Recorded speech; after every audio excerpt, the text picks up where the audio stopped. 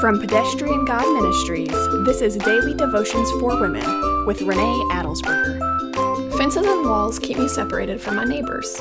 Distance and travel time separates me from my family. Death can and will, hopefully a long time from now, separate me from my husband. But what can separate me from God? What can tear us apart? Romans 8:38 says, "For I am persuaded that neither death nor life, nor angels nor rulers, nor things present nor things to come, nor powers, nor height nor depth, nor any other created thing will be able to separate us from the love of God that is in Christ Jesus our Lord." Nothing in the world can separate us from Jesus or from the love of God. Reflect back on the list that Paul gives us.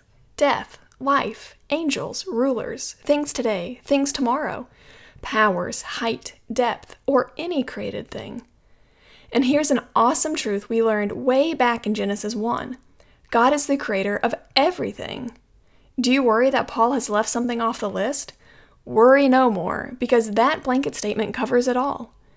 Let the Holy Spirit overcome the doubt in your life and cling to the truth that absolutely nothing can keep you from God's love.